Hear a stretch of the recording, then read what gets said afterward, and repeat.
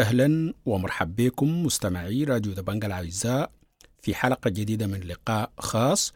ويسعدنا خلال اللقاء أن يكون معنا السيد عبدالقادر منعم منصور، ناظر عموم قبائل الحمر من مدينة النهود بولاية غرب كردفان، للحديث حول الأوضاع الأمنية في المنطقة والتحشيد القبلي للحرب بجانب القوات المسلحة الذي يقوم به اتحاد أبناء الحمر، والذي وجد انتقادات من قطاعات واسعة من بينها أبناء عموم دار حمر الذي أعلن رفضه التام لهذا التوجه.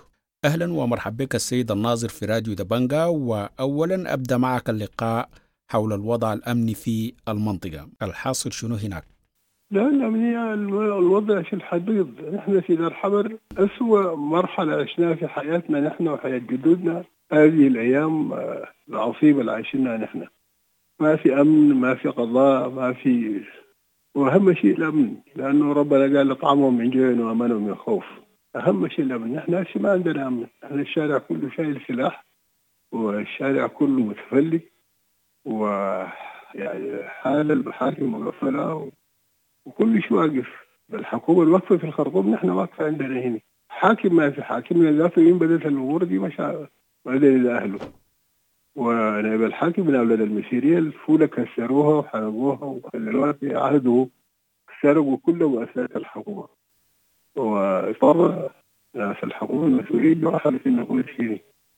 الحالة الأمنية الموجودة دي في حياتنا ما سمعنا بها. سايق زول شايل بلدقية، وزول هسه لو كتل زول لا في بوليس بيقبضوا ولا في نيابة بتقبضوا. هسه كتل زول بيمشي. وحصل تفلسات من أولاد بتاع الدعم السريع ديل، قالوا عربات الحكومة من الناس كله، بس في حكومة 3-4 عربات قالوا منهم، وقالوا احنا ماشيين نأيد الحكومة، نأيد الجيش بالحكومة الشرطة. ده الناس منو ماشيين يأيدوا الجيش؟ الناس حمر صار ناس مشوا في تأييد الجيش، جابوا الأولاد الحمر كلها عشان تجي يأيدوا الجيش وكذا، واجتمعوا في المطار القديم برا وفروا من غير ما يعملوا حاجة. ناس الجيش ما مشوا لهم، قال لهم نحن ما عندنا تعليمات عشان نستنفر ناس ولا نقبض ناس ولا ندرب ناس. والحالة ما يعلم بها إلا الله. ما في أي حكم. في ناس الدعم السريع ديل حايمين من الزبد للفول لكذا وما بيمشوا محل الحرب، حايمين في قالوا يا جماعة مش الحرب هناك، حاربوا مع ناسهم، يعني هم قاعدين هنا ما بيمشوا الحرب. احتلوا بزبد والعملية في الفولة ده واضح. لكن نحن في حمر في النهود ناس مسلحين ما بيسمحوا للزول. يعني عندنا ما قل من 1000 نفر مسلحين يشتروا سلاحهم من الناس اللي حاربوا من الخرطوم، من أهلنا في القبائل الغربي دارفور اللي هربت من الخرطوم، باعوا السلاح وباعوا العربات، اشتروا منهم السلاح والعربات. ما في كلهم مسلحين، كل سلاح الدعم السريع الباعوا في الطريق واشتروه.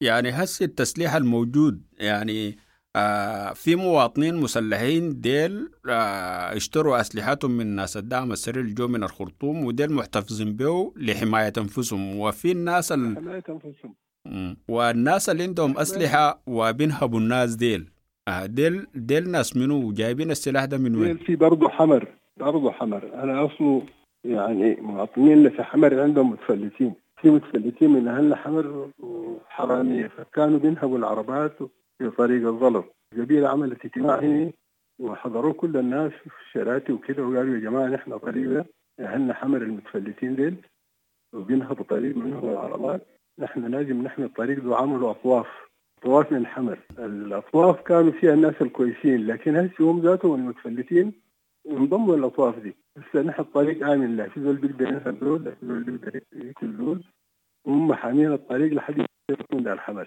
لكن بيشيلوا من الناس القروش دي هم طبعا ماجرين عربات وباكلوا وبيشربوا فيها وبيشتروا فيها ذخيرة.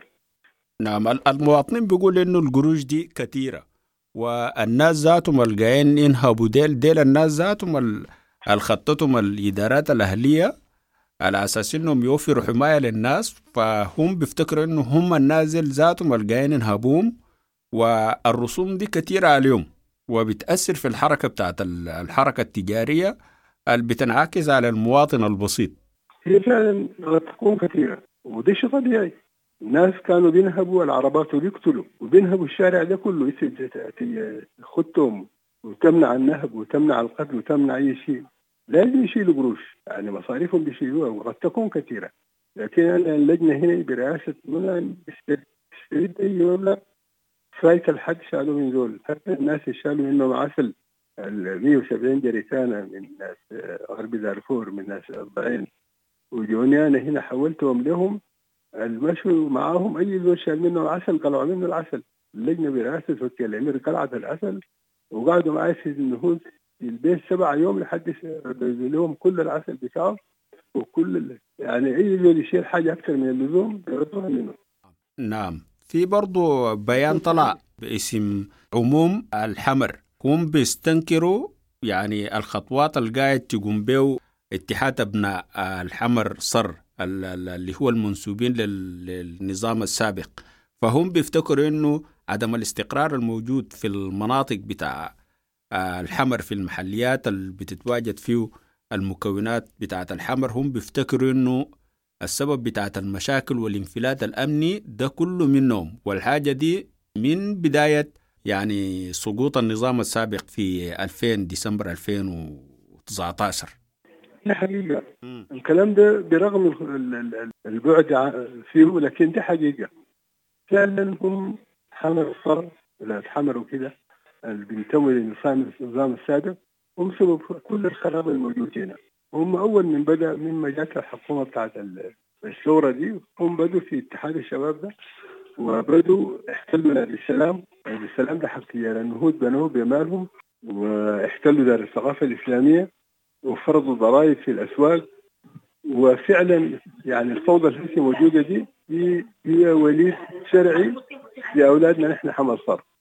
ونحن حتى حكومة الثورة دي اشتكوا الوزراء السابقين من أولادنا، ناس إبراهيم الشيخ وناس وزير الثقافة الإسلامية، اشتكوا لمجلس الوزراء. مجلس الوزراء عقد اجتماع وقرر قفل نادي السلام، قلعوا منهم ونادي الثقافة الإسلامية، ووضع 21 قائد منهم في السجن. والوقت ده كان وليد في الخرطوم جوني في البيت تحت بيت الملوك الوزراء كلهم، وقال لي نحن قررنا وما قدروا ينفذوه، لأنه نحن ولدنا منعم كان عنده احترام لناس حمل ديل، وقال له ما تسجنوهم ما تقبضوهم ما تقبضوا لهم كده، ما قبضوهم. هم عشان ما قبضوهم مشوا تاني وحيوا حمر الصرف في إدارة الأمارة، ومشت الأمور لهذه الدرجة. فالسبب الرئيسي لكل الفوضى الحاصل إنه دي اتحاد شباب حمر صرف اللي الناس نسبوه بينتمي للنظام السابق. ولكن نحن في النظام السابق، أنا ذاتي كنت في النظام السابق عضو في البرلمان. النظام السابق ما أمر بالفوضى اللي هم سووها دي. عموما هالشيء نحن دايرين حكومة تمسك وتكون حكومة عسكرية، ويجي ولاة عسكريين ويعملوا قانون طوارئ، وأي زول شايل بندقية يطلعوا منه، ويعيدوا الأمن للبلد والاستقرار، ويفتحوا المحاكم ويمنحوا الشرطة سلطتها، والناس تحل. لأن نحن في مدينة النهوض الرصاص بيضرب الليل بآلاف الحلقات، ما معروف بيضرب من وين.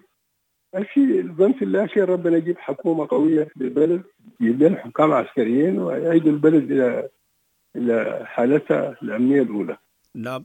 طيب السيد الناظر، يعني من خلال كلامك يعني أنت بترفض الانفلات الأمني الحاصل، وبتتهم أنه أبناء الحمر صر هم اللي بيأججوا فعلا المشاكل، لكن نعم. في ناشطين برضو بيفتكروا أنك أنت دائم الخضة. بالعكس، أنا عدوهم الأول وهم أعدائي الأول في السودان. هم ذاتهم عدوهم الأول في السودان، أنا عدوهم الأول الإدارة الأهلية. بالعكس، أنا ما بدعم حمر صار، أنا بدعم أمن واستقرار. أنا أي فوضى، أنا عندي واحد يساوي 2. اتحاد الشباب ده ذاته، اتحادات الشباب دي أنا اشتركت في وضعها وأنا نائب في البرلمان سنة 74. من شروط اتحادات الشباب عمل اجتماعي ولا يعمل فيها زول أكثر من 40 سنة، من 18 إلى 40. اتحادات الشباب بتاعتنا كلها أكثر من 40، كلها ما شغال عمل اجتماعي نحن عارفينه. بالعكس، أنا زول واضح، أنا بحكم في الناس 73 سنة. أنا من عمري 20 سنة تخرجت من الخرطقة الثانوية دي، أنا حاكم.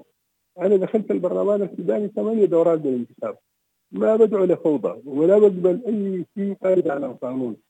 عندي دولة القانون هي الدولة السائدة.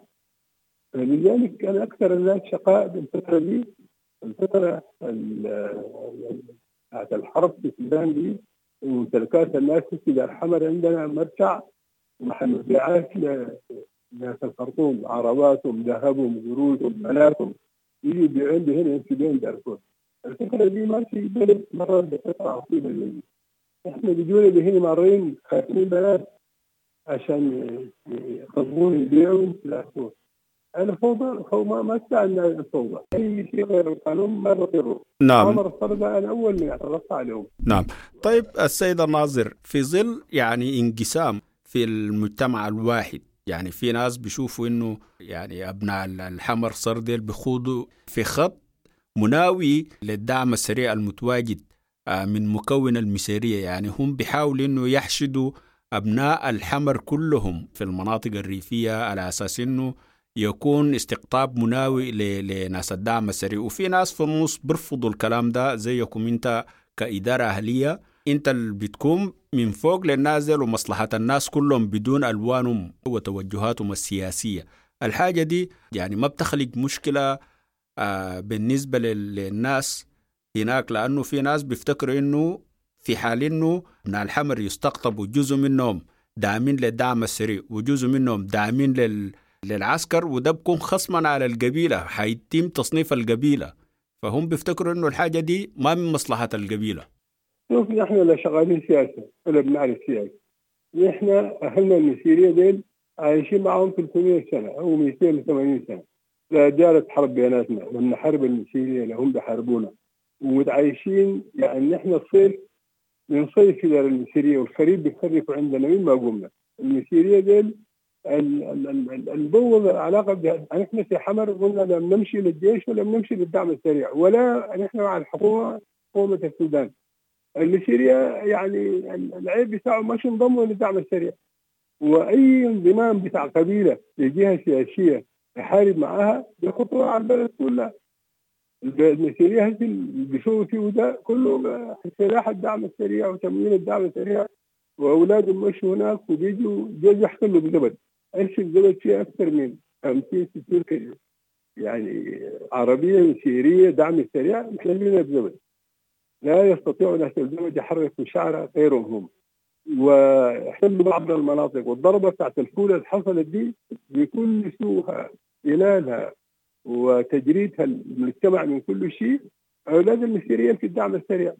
نحن قلنا لهم يا اهلنا نحن انتم ما خايشين في الحروب الحاشة دي، ولا بنمشي نشترك في الدعم السريع ولا بنشترك في الجيش، لكن بفكر الجيش لو انتصر بالنسبة لنا أحلى، لأنه ده جيش البلد، ده سودان البلد.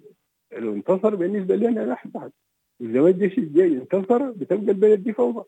وأي نزعة عنصرية للسودان ما ينفع.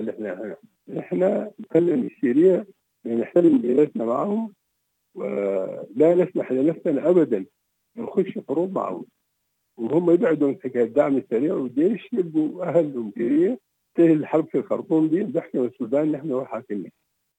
شكرا جزيلا السيد عبدالقادر منعم منصور، ناظر عموم قبائل الحمر، للحديث لراديو دبنقا عن الوضع الأمني في مناطق الحمر بغرب كردفان وما يدور من استقطاب قبلي لدعم الجيش. وشكرا لكم أعزائي المستمعين، وإلى أن نلتقيكم مجددا في حلقة ثانية. إلى اللقاء.